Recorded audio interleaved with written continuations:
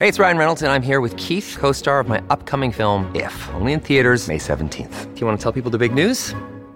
All right, I'll do it. Sign up now and you'll get unlimited for $15 a month and 6 months of Paramount Plus Essential Plan on us. MintMobile.com/switch. Upfront payment of $45 equivalent to $15 per month. Unlimited over 40 gigabytes per month. Face lower speeds. Videos at 480p. Active Mint customers by 531.24 get 6 months of Paramount Plus Essential Plan. Auto renews after 6 months. Offer ends May 31st, 2024. Separate Paramount Plus registration required. Terms and conditions apply if rated PG. Sign up to The Economist for in-depth curated expert analysis of world events and topics ranging from business and culture to science and technology. You'll get the weekly digital edition, online-only articles, curated newsletters on politics, the markets, science, culture and China, and full access to The Economist Podcast Plus. The Economist is independent journalism for independent thinking. Go to economist.com and get your first month free. This episode is brought to you by Shopify. Do you have a point of sale system you can trust, or is it a real POS? You need Shopify for retail. From accepting payments to managing inventory, Shopify POS has everything you need to sell in person. Go to shopify.com/system, all lowercase, to take your retail business to the next level today. That's shopify.com/system. Welcome to the New Books Network.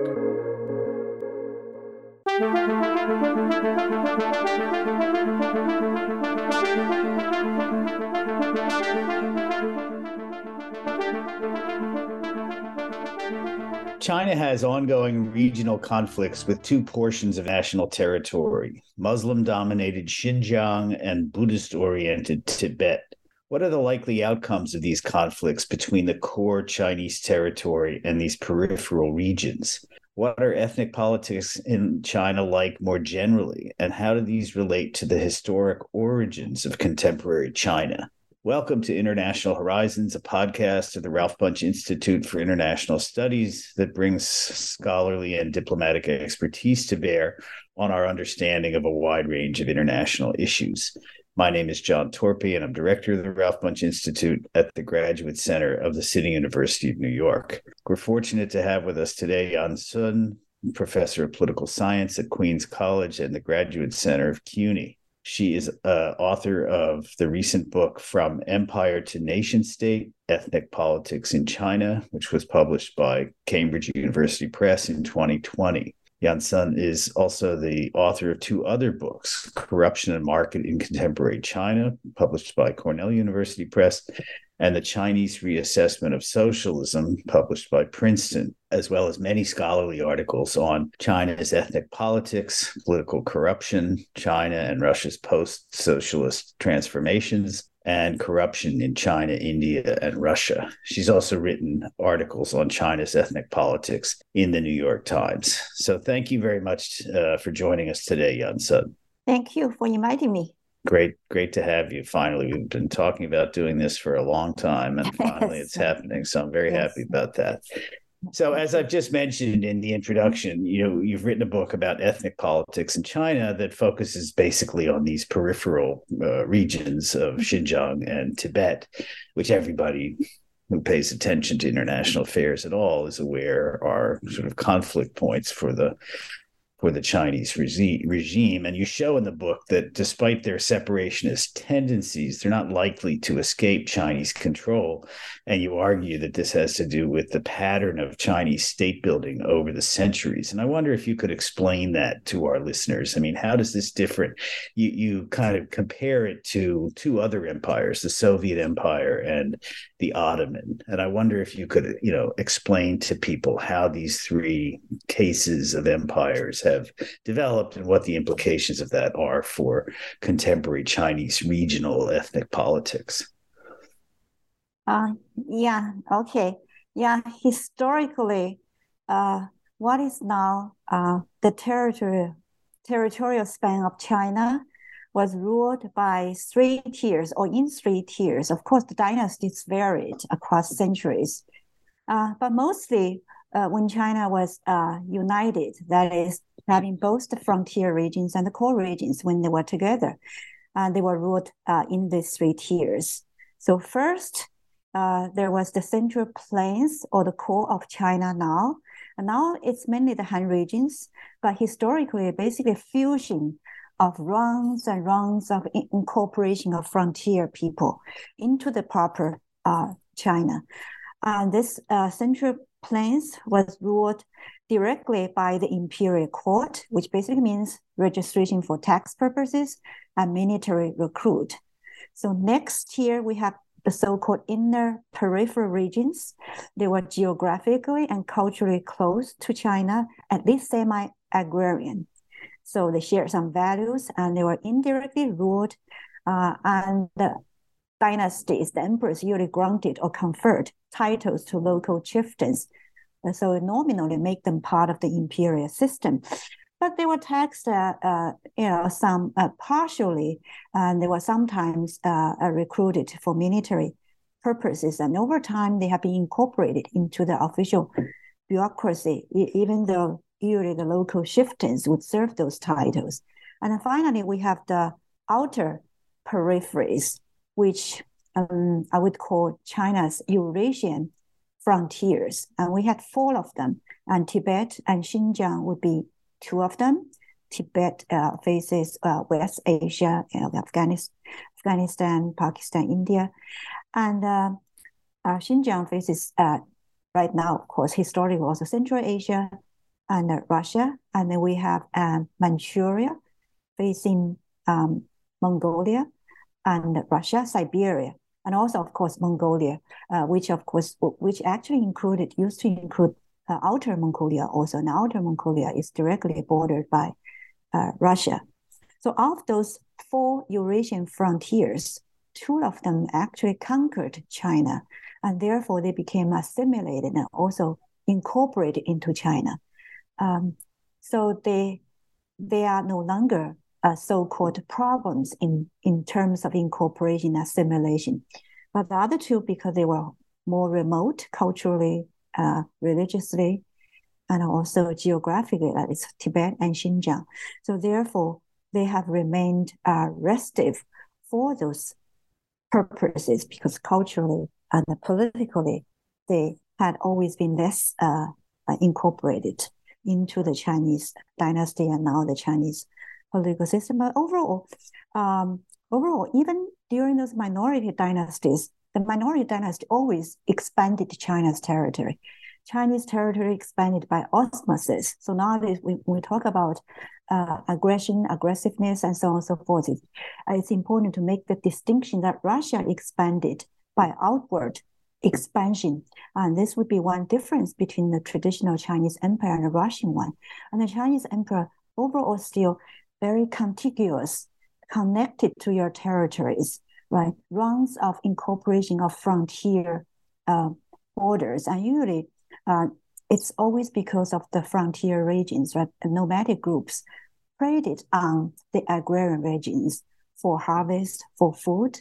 Unlike Russia, usually their pattern was one of outward expansion. That's why their empires historically was much more expansive, and therefore historically also in contemporary times, much harder to control and rein in and assimilate for the central authorities. The same, I would say, went for the Ottoman empires all the way to Europe. That left a lot of autonomies, right, locally, which means at the time of nationalism and war, it was much easier for the autonomous communities to agitate for ethno-nationalism, nationhood, and statehood. Of course, that came along with a lot of bloodshed in the case of the Ottoman empires. In Russia's case, Russia solved the problem by creating the USSR, Union of Soviet Socialist Republics, 15 republics, granting each of them self-determination. This was a way to incorporate them. China did some of the same thing, right? They followed Soviet model of ethno-federalism and created so-called autonomous system. So historically, China had much stronger tradition of local elite ties to central authorities. And China was, I would say, historically quite good at using those so-called hegemonic strategies to maintain control over the frontier regions. So by hegemonic, first of all, we have those intermarriage strategies, right? Send princes and or bring in princes from outside, from frontier regions to intermarry. They became cousins and uncles, and that was one form of ties. Another tie was conferring imperial titles to these local chieftains. Historically, China had soft power because it had a more functioning bureaucracy, also a more advanced economy. So it was quite attraction to surrounding communities. So it was prestigious for them to be conferred those titles as it gave them more legitimacy as local rulers. Another practice of another hegemonic strategy for minority region was called tribute and trade. So they had to make annual tribute trade, sometimes annual, sometimes several years, depending on how far you are, right? And in return, the imperial government actually gave them far more in tributes, in gifts. That was also an honor. And trade, of course, was always necessary between the frontier regions that needed food and tea, and the core regions that needed horses, sometimes very ironic to fight the frontier regions, right? Horses were advanced forms of transportation and the weapons back in those. So finally, education of local elites.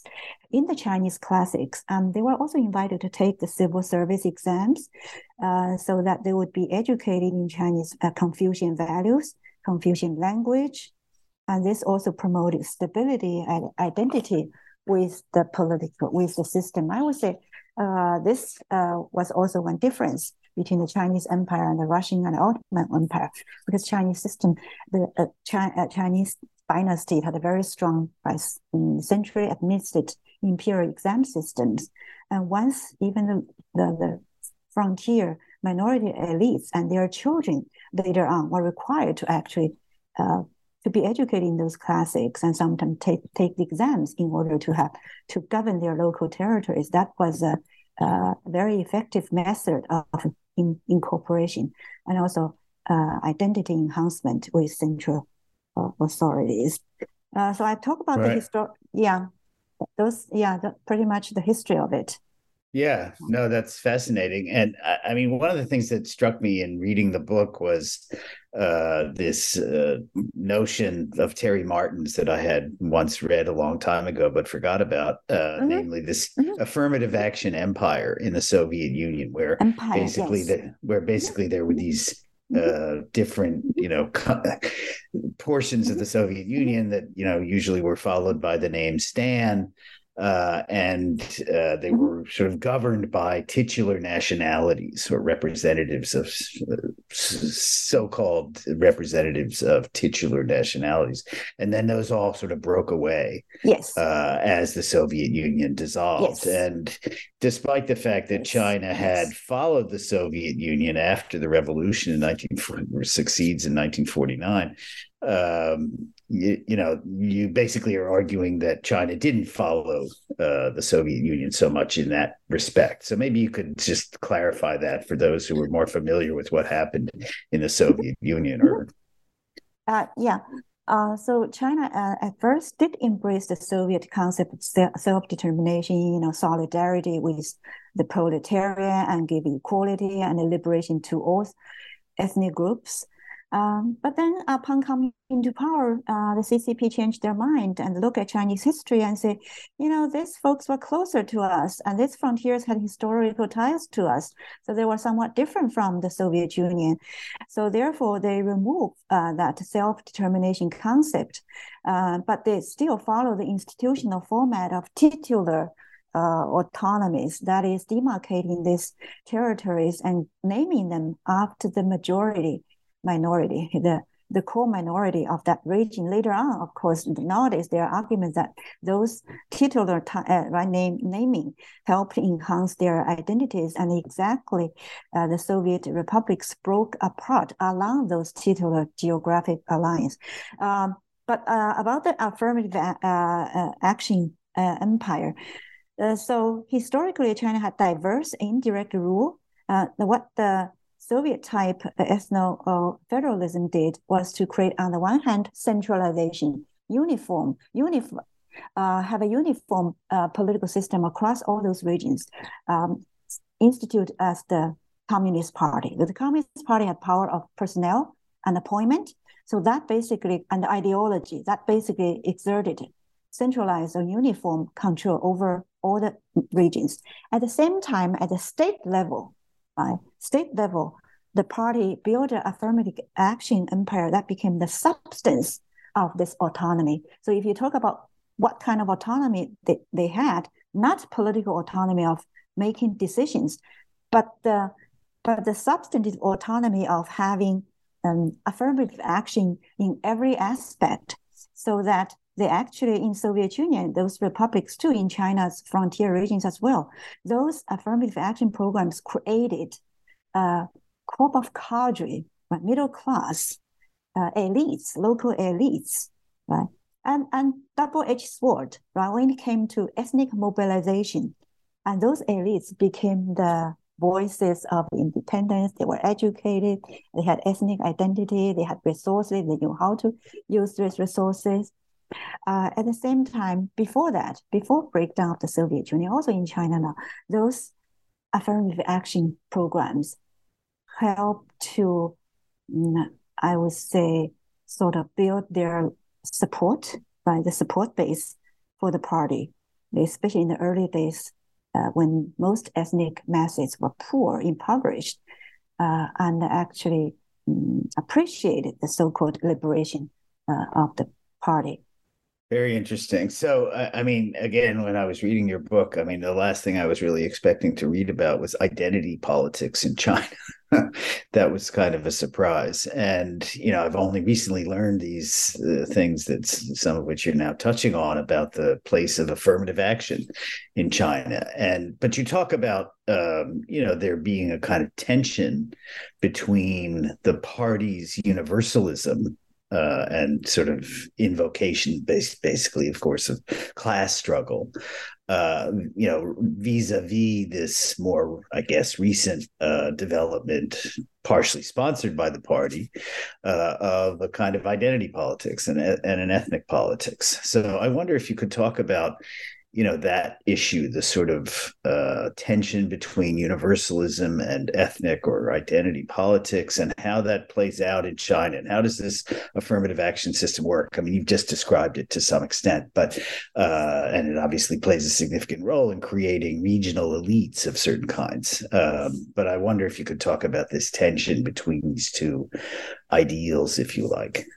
Yeah, all empires, historic or contemporary, must rely on the interplay of universalism and also some recognition to local identities in order to maintain some stability, right? In order to do maintenance of empires, because empire mean rule over diverse groups and peoples and territories. So you have to use universalism to unify them, but also you have to acknowledge identities in order to give them some recognition and autonomy. So during the Mao years, upon the Communist Party came to power, and what helped them with minority groups, incorporation of minority groups, was the social class universalism. And the two regimes before, the Republican regimes before the communist country, failed precisely for that reason, that they had the traditional strategy of making coalition with the elites. But when those elites became very repressive and economically exploited, they lost the ethnic masses, not just local elites, but also Kuomintang and Republican regimes. So the Communist Party's social class solidarity appealed a lot to this minority groups, and that served as the base to rally and to incorporate this frontier regions. In return, of course, they received this geographic autonomy and affirmative action in return as a sort of a material evidence, you can say, for the party's benevolent role of social class solidarity with them.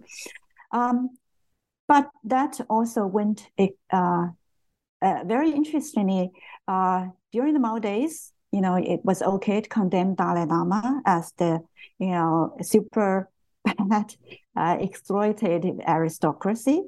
You could condemn those high lamas, highly placed lamas, and also mullahs and imams, right, as these people who usurp land and tax people heavily. But then the Cultural Revolution also went excessive in destroying religious institutions, monasteries and temples, and even ordinary people were quite affected during the Cultural Revolution. So as a way to compensate for the radical excesses of the Cultural Revolution, by the way, ethnic schools were also closed, and prayers were not allowed. At first, they were left alone, but during the Cultural Revolution, things went extreme. So after the end of the Cultural Revolution, Mao's death, the party tried to compensate by restoring religion, rehabilitating all the ethnic elites. And only in two regions, the restive regions, Tibet and Xinjiang, were the elites, all of them rehabilitated, whether or not they staged military rebellions, coups against the government, it did not matter. In other minority regions, this kind of elites were sent back to their home. But in Tibet and Uyghurs, they recognized how important they were. All of them were rehabilitated, given high ranks. Their children were placed in top schools, and materially their losses, properties were compensated for. So suddenly, the masses or the ethnic masses in those regions became very confused. Wasn't these people targeted as bad people before? But now they were good people, right? And weren't we supposed to be more secular? And these people were restored as so respected. So that became the basis for new identity politics, because before there was inter-ethnic solidarity, but now it became intra-ethnic solidarity. And the differences between the Han group and the minority groups became heightened because the faults, problems of excesses of the Cultural Revolution became blamed on Han people, Han government, rather as something that all of people in China suffered. I would say that was the beginning of state-instituted identity politics. Of course, followed by also a lot of increase in all kinds of affirmative action programs to give substance to the identity politics. I would say the most serious but consequential of them was the so-called dual legal standards in the early 80s, instituted in the early 80s. By the dual legal standards, minority regions basically enjoyed a looser application of law, right? So if their regions had conventions like blood for blood, if you kill me, I have to kill you. Kill a member of my tribe, I have to kill a member of your tribe. That's fine. And very often in some minority regions, the rapist was not at fault, but the raped was at fault because you provoked the problem.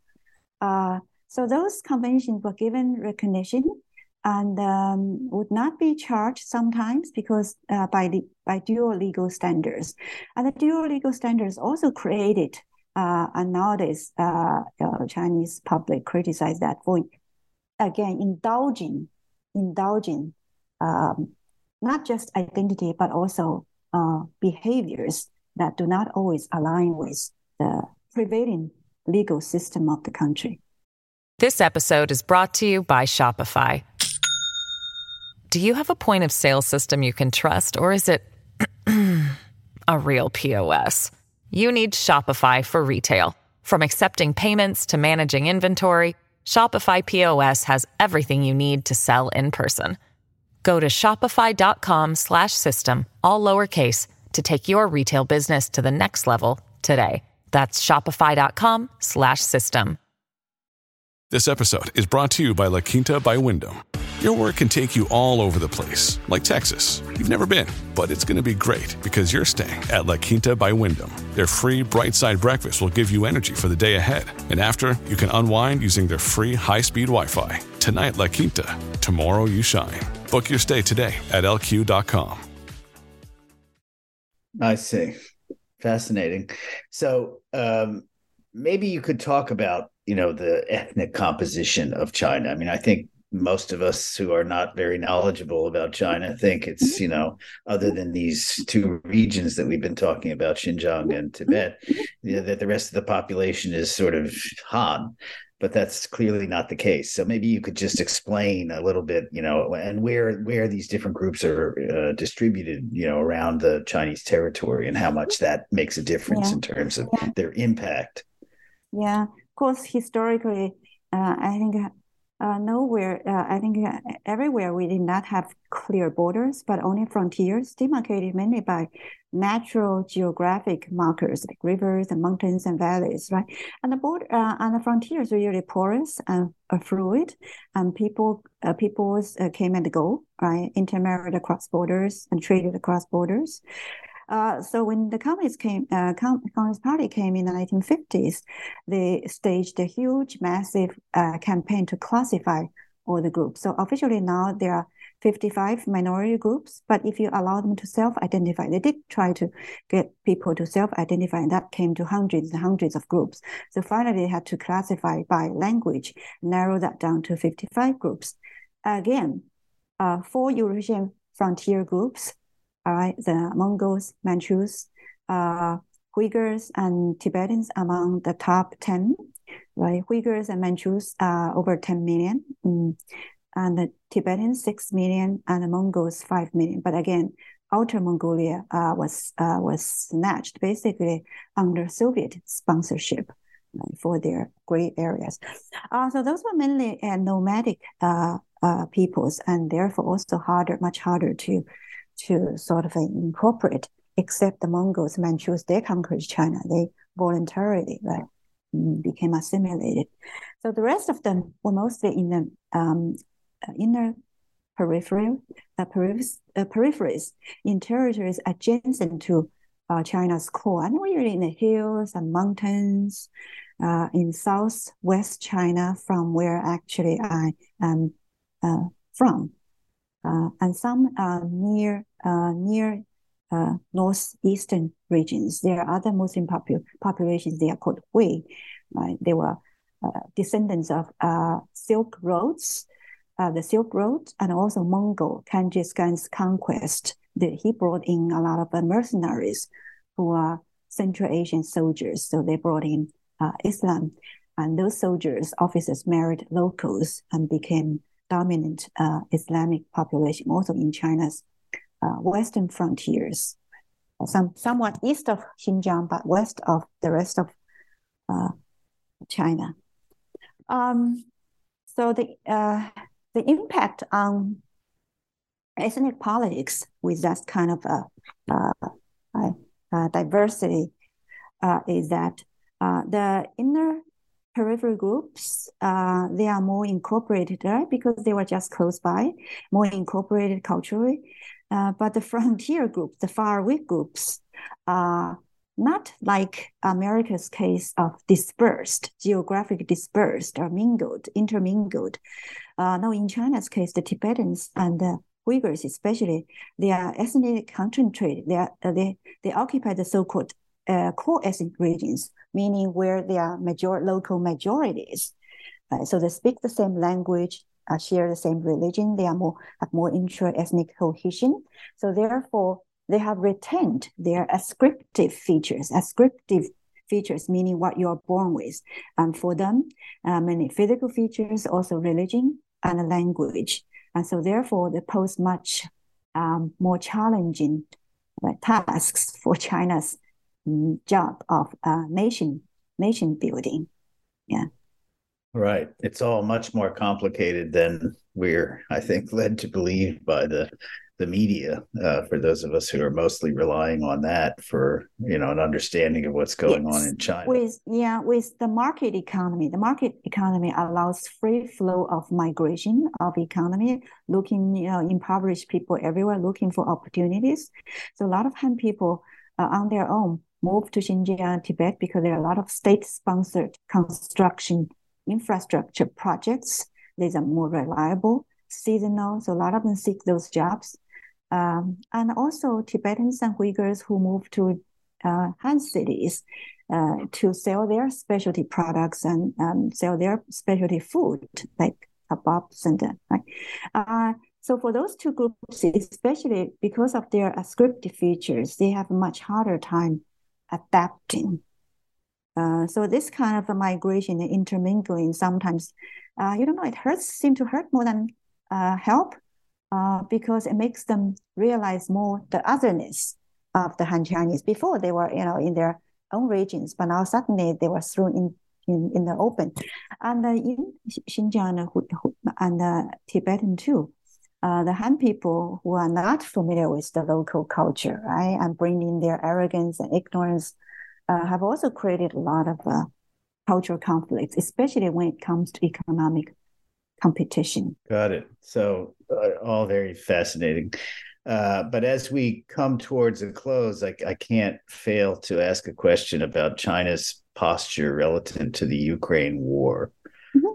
I mean, there was this announcement not long before the war that China and Russia had this partnership or friendship or whatever it was exactly without limits. And there's recently been considerable talk about the Chinese possibly supplying the Russians with weapons, although they haven't done that, at least officially so far. So how do you see, China's interests in this conflict, and what do you think they're likely to do in the coming months? As there's talk of a stalemate, there's talk of possibly that signaling that we need to move towards negotiations, although that's not necessarily something the Ukrainians are prepared to do. So I'm just curious how you would see the Chinese relationship to this whole conflict. Yeah, it certainly has created a lot of paradoxes, dilemmas for China. Of course, when we talk about China, is huge, and because it's authoritarian, and we tend to see it as a monolith. But if we make a distinction between the leadership and China as a people, or China as a country, as a nation, then there are different interests. But of course, in the authoritarian system, very often the interests of the leadership become the interest of the country, and those leadership's interests can actually be contrary to the country's interests. This is very unfortunate, especially when you have very strong leadership who emotionally probably identifies and sympathizes with some other strong leadership in a neighboring authoritarian country. But even the leadership should recognize that Russia doesn't have a record of being on good terms with all of its neighbors, China included, and China likes to complain about unequal treaties imposed by Western countries, and usually neglecting to mention that Russia had also imposed their share of unequal treaties on China. If we count China's territory now, you can say a third of China's current territory, the size, had been lost to Russia because of unequal treaties. So they talk about Hong Kong, getting back Hong Kong and Taiwan. And there are a lot of Chinese citizens, educated ones, who say, how come you don't say getting back those territories from Siberia, from Russia? And of course, nobody mentions really Outer Mongolia, but Outer Mongolia was also snatched away very much like how Russia did in Crimea by a so-called engineered referendum. So again, there are different separate interests between the country and the leadership, and the leadership's interest has been, of course, in a sort of a comrade coalition with a fellow anti-Western leadership as some kind of a combined counterweight to Western countries. And this would be part of both countries making dream of national rejuvenation, making Russia great again, making China great again, right? Combined strengths. But the Chinese leadership, I think, was itself kept in the dark at first about Russia's move. It was taken by surprise and put into very awkward situations because it's not in China's interest to see this frontal attack on the concept of sovereignty, which China always uses in its claim over Taiwan. But when you see that your comrade, right, this partner, then attack the concept of sovereignty so blatantly, so it has put China in a very awkward place and very hard in terms of principle to defend Russia. So it had to rely on some anti-Western rhetoric that this invasion was provoked by Western move to encircle Russia, which China feels sympathy for because China also feels itself has been encircled by America and America's allies. So in that sense, I think the leadership feels this supportive impulse for Russia. But other than Russia as a counterweight to the West, to the US, if it's weakened, leadership doesn't see it as in China's interest. Other than that, I don't see, how the Ukraine war actually serves China's interest because rejuvenated Russia and aggressive Russia is actually not in China's interest. I think his think tank guru, what's his name? He's very popular in China. Putin's top think tank person. And his views are actually very startling. He wanted to take back. They have irredentist claims, not only over former Soviet republics, but also over Chinese territories like Manchuria, bordering Siberia, like Xinjiang itself. And China had several wars actually during the Cold War with Russia over these Chinese-Soviet borders. So it's very interesting that Chinese leadership, in their eagerness to balance against the West, and has forgotten about this, historically the kind of role that Russia has played in snatching away Chinese territories. So again, other than the Ukraine war has been a distraction for the West, for the US, so that has taken its a lot of strategic attention and capabilities to focus on Europe away from Asia. That benefited China. And also China has increased trade with Russia. Right? But other than that, I don't see much actually benefit for China with this war or increased relationship with Russia. Right. Well, we're basically out of time, but those are very useful, I think, considerations for us to take into account as we think about the future of the American-Chinese relationship and, of course, the future of the Ukraine war. But in any case, that's it for today's episode. I want to thank Yan-Sun for sharing her insights about ethnic politics in contemporary China and on the Chinese posture towards the Ukraine war. Look for us on the New Books Network, and remember to subscribe and rate International Horizons on Spotify and Apple Podcasts.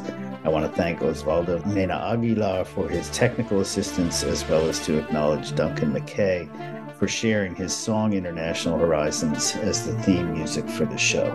This is John Torpy saying thanks for joining us, and we look forward to having you with us for the next episode of International Horizons.